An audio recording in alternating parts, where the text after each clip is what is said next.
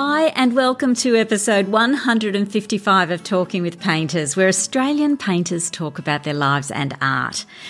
I'm Maria Stolger, coming to you from Gadigal land, and before I launch into today's episode, I just wanted to update you on something coming up soon. It's my next interview in the Artists in Conversation series at the Art Gallery of New South Wales on the 6th of March. It's with Caroline Zielinski, one of the hottest contemporary artists out there at the moment.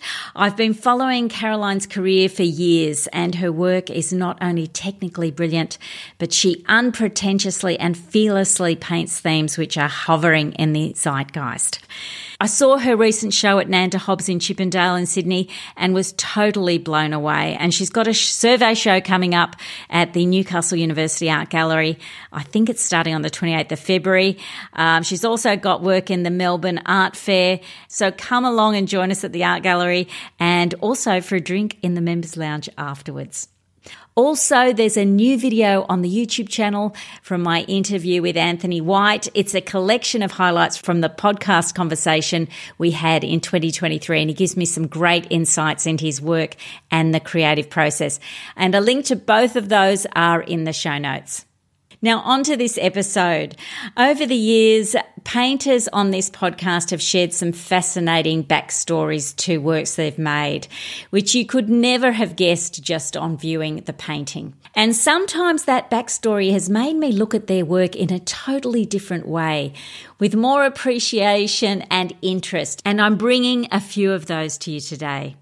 I've included 4 in this episode, but I could easily have included a story from every single episode on the podcast. But these are a few that have really stuck in my mind over the years. Also, for those of you who haven't been long-time listeners of the podcast, you'll hear references to something called the Archibald Prize, which is Australia's most famous portrait prize. You can find images of each of the works mentioned in this episode on the website, talkingwithpainters.com, and there's a link to that in the show notes. I've also listed a link to each guest's podcast episode as well. So I'm starting off with my interview with Vincent Fantauzzo, whose portrait of his friend, the late actor Heath Ledger, won the People's Choice in the Archibald Prize in 2008, as well as being highly commended that year. The painting is now in the permanent collection of the Art Gallery of New South Wales. Yeah, we were planning on collaborating in quite a few ways. This painting we had been planning to do for years. Heath was really into art and had a lot of friends that were artists and liked my work.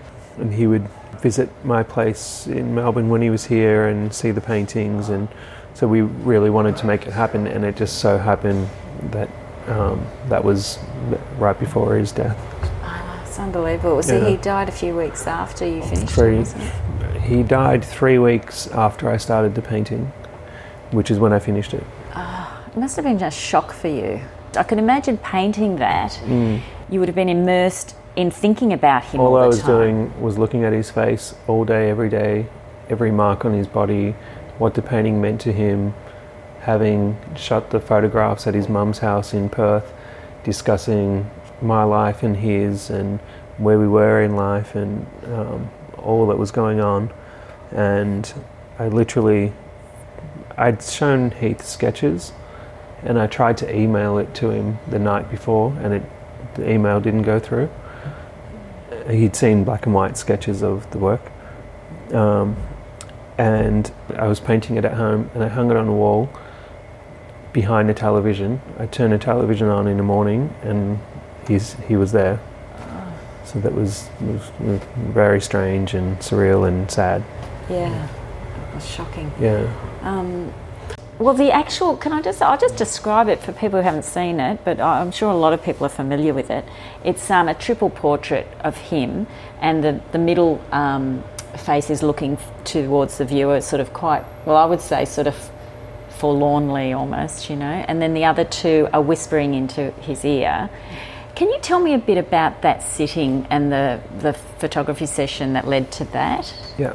So before I do a portrait like this is a collaboration, so it's as much Heath's idea as mine, and we spoke in depth about our lives and his life, and also him being a public figure, and I had friends that were actors and singers, and and being in these environments, I kind of understood the complexities of what he was going through in his personal life as well as his public life.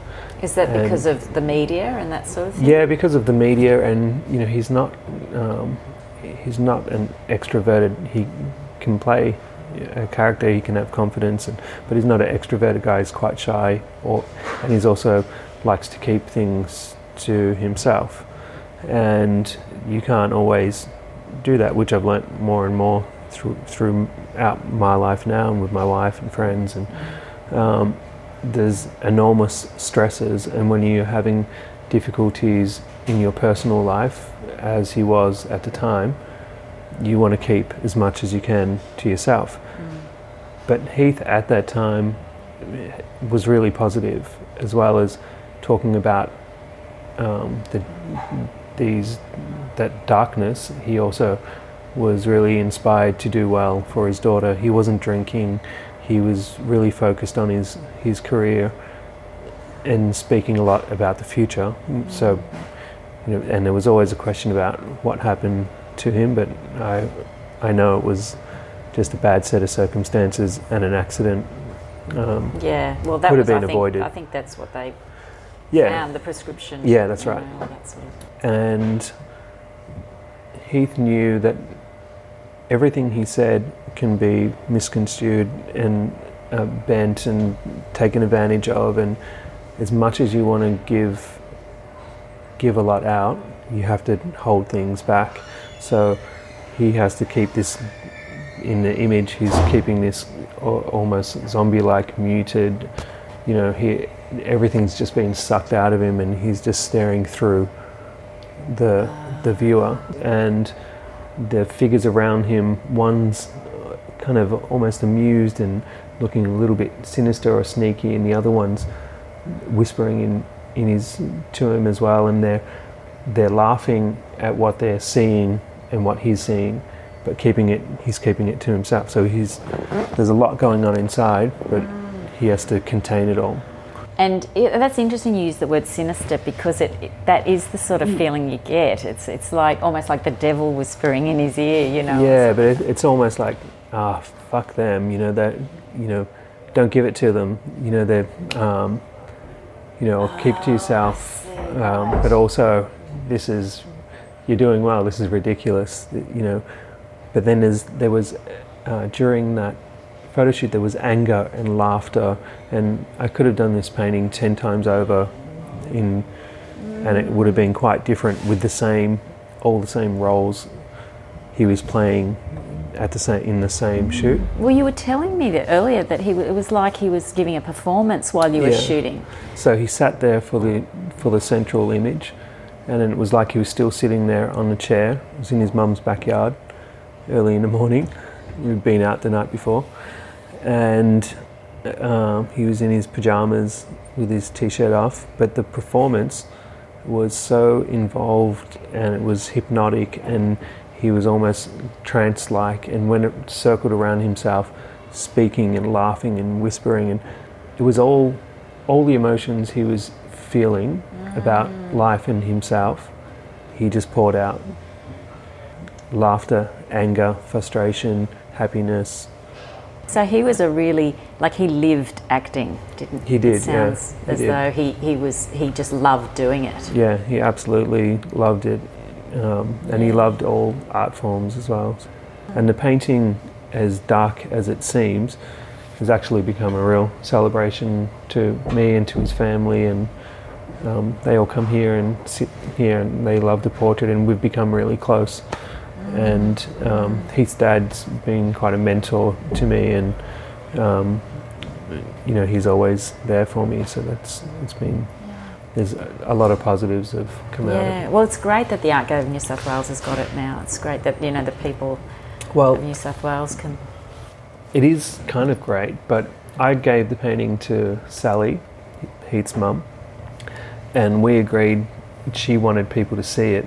So she gave it to the Art Gallery of New South Wales so people would see the painting, but the Art Gallery of New South Wales never hung the painting.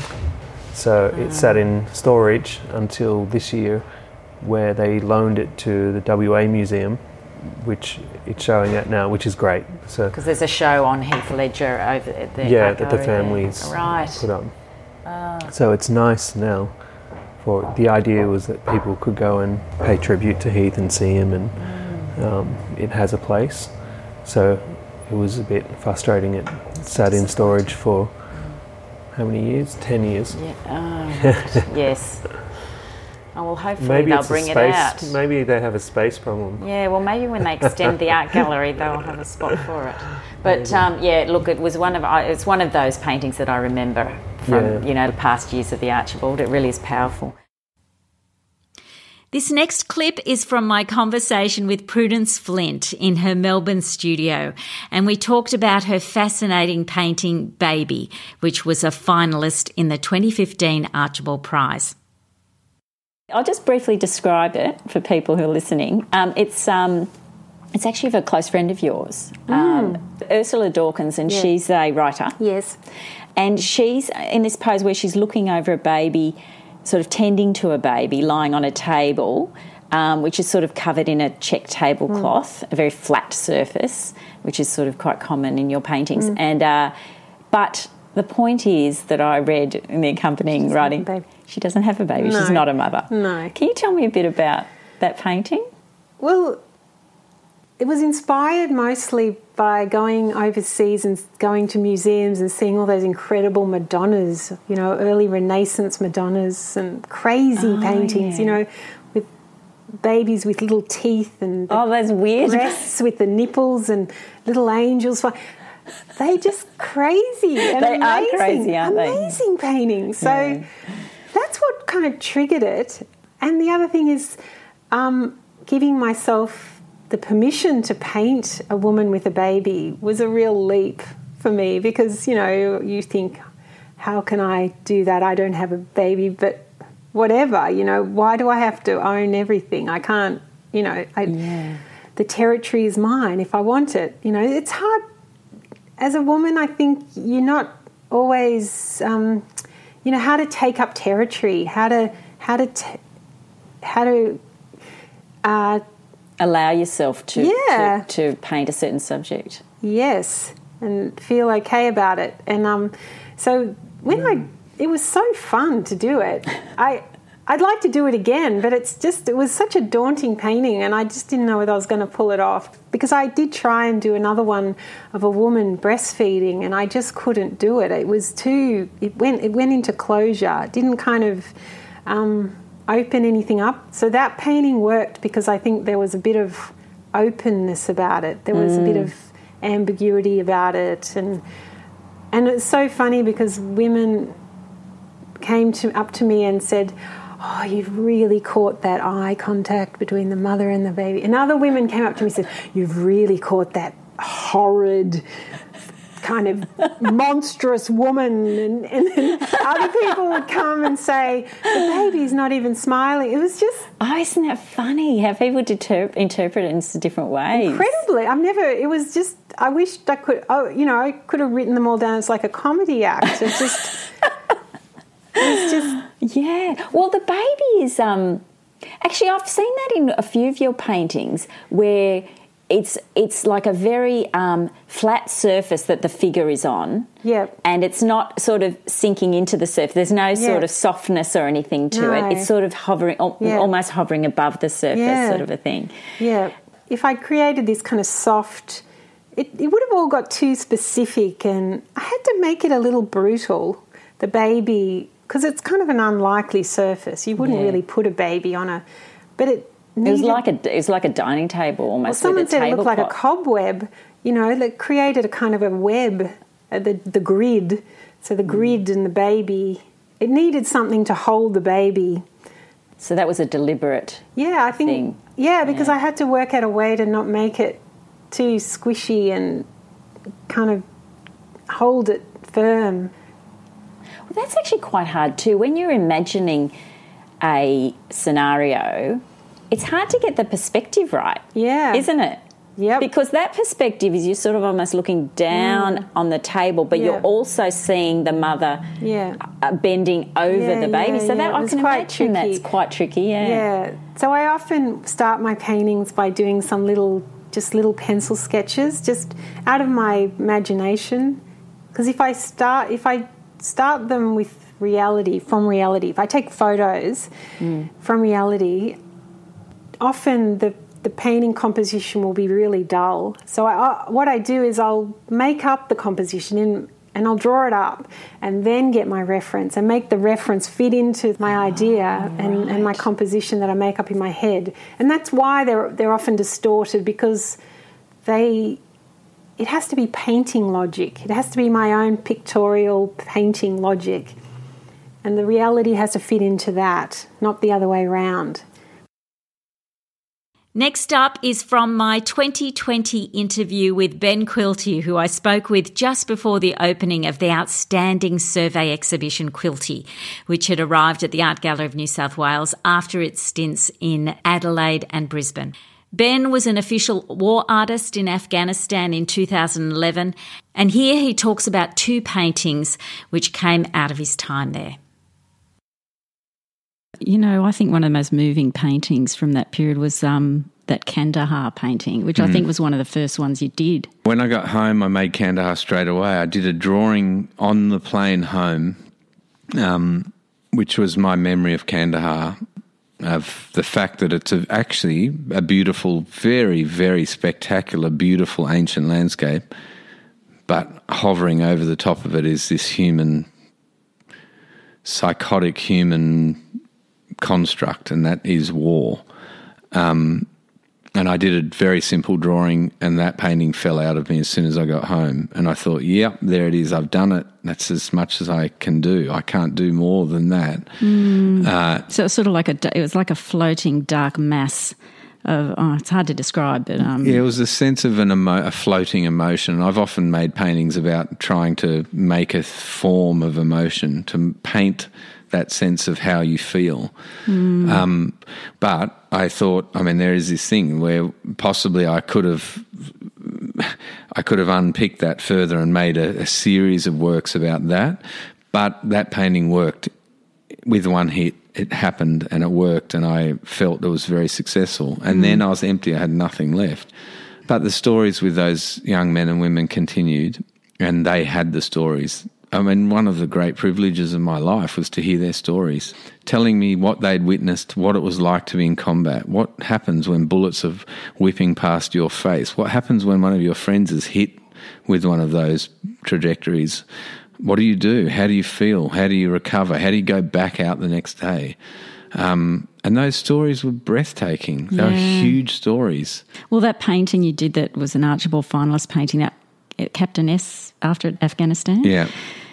That was a very powerful painting, I think, and I should mention that all these they came to sit for you, the troops. Yeah, Captain S was an officer in the 2nd Commando Unit, and he told me a very graphic story about. And he was the first man that I asked to sit for me, and I asked him to come up to think before we met of a pose. Before we met, we'd met in Afghanistan. We'd become good friends. He trusted me to tell the stories that he had to give. And I asked him before he came to my studio, think of a pose that sums up your experience of being in Afghanistan. And he said, the Battle of Marga. I'd never heard of it, but there was a battle every 3 days, 3 days on, 3 days off. He was involved in another combat situation.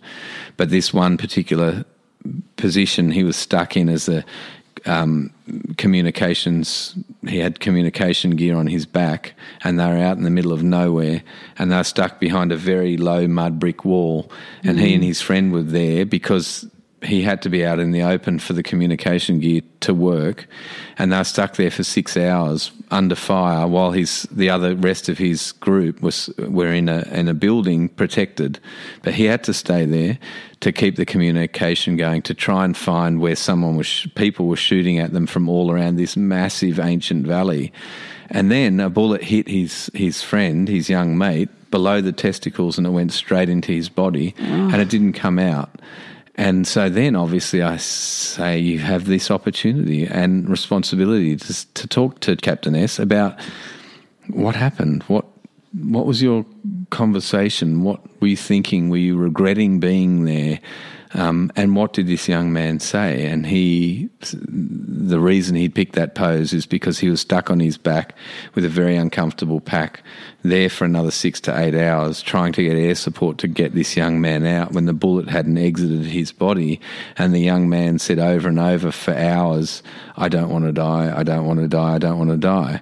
And it's pretty fertile material to make a strong painting about. Even just recording that pose, I felt, was telling more about that story than I can ever make up.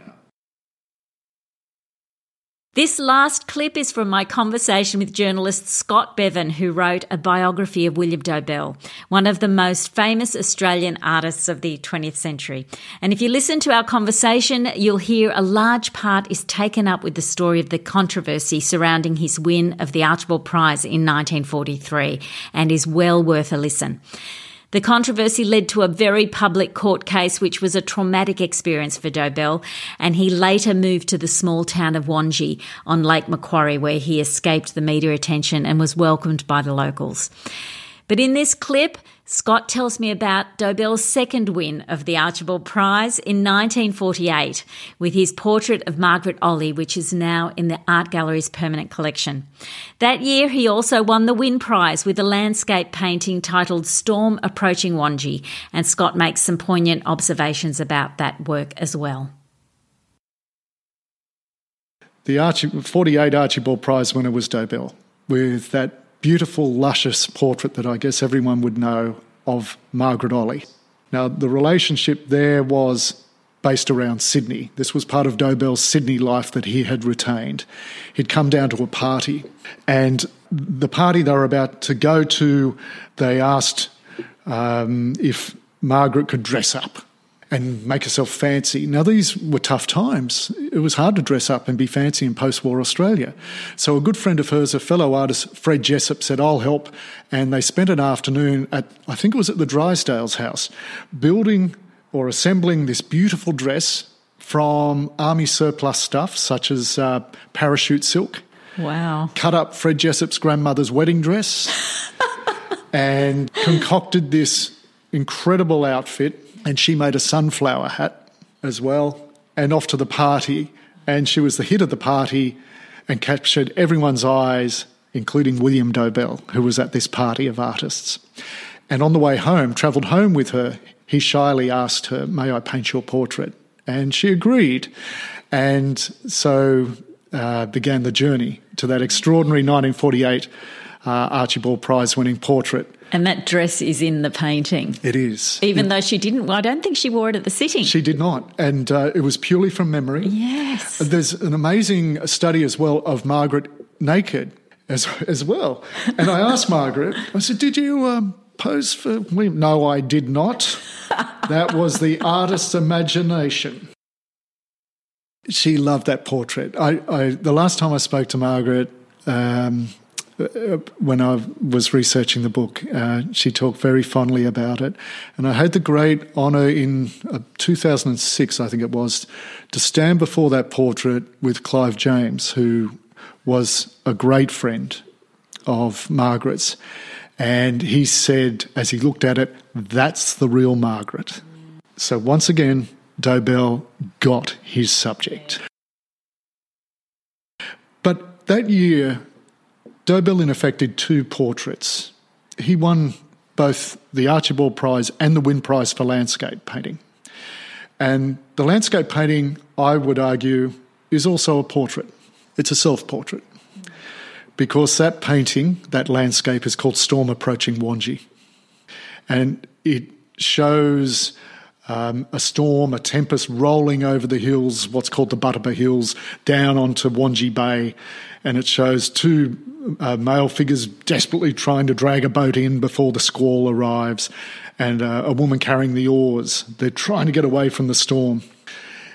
To me, that landscape is a self-portrait as well, because William Dobell had been the storm approaching Wangi. He was this tempest of swirled up emotions, of self-doubt that was crushing him, this thunderous voice of, I won't go through this again. And yet the magic of Wanji, the lulling, calming effect of Wanji meant that the storm abated somewhat as those couple of years passed. So every time I see the storm approaching Wanji, I can see somewhere that I've come to know, and he got the feeling of that place. Just like people say of his portraits, he got it. He got Wanji. He got it in a way that goes beyond appearance. But to me, it's also a statement of what Wanji did for him. It lulled the storm that was ripping him apart. I hope you enjoyed those reminiscences from the archives and that you can join me for the next episode of Talking with Painters.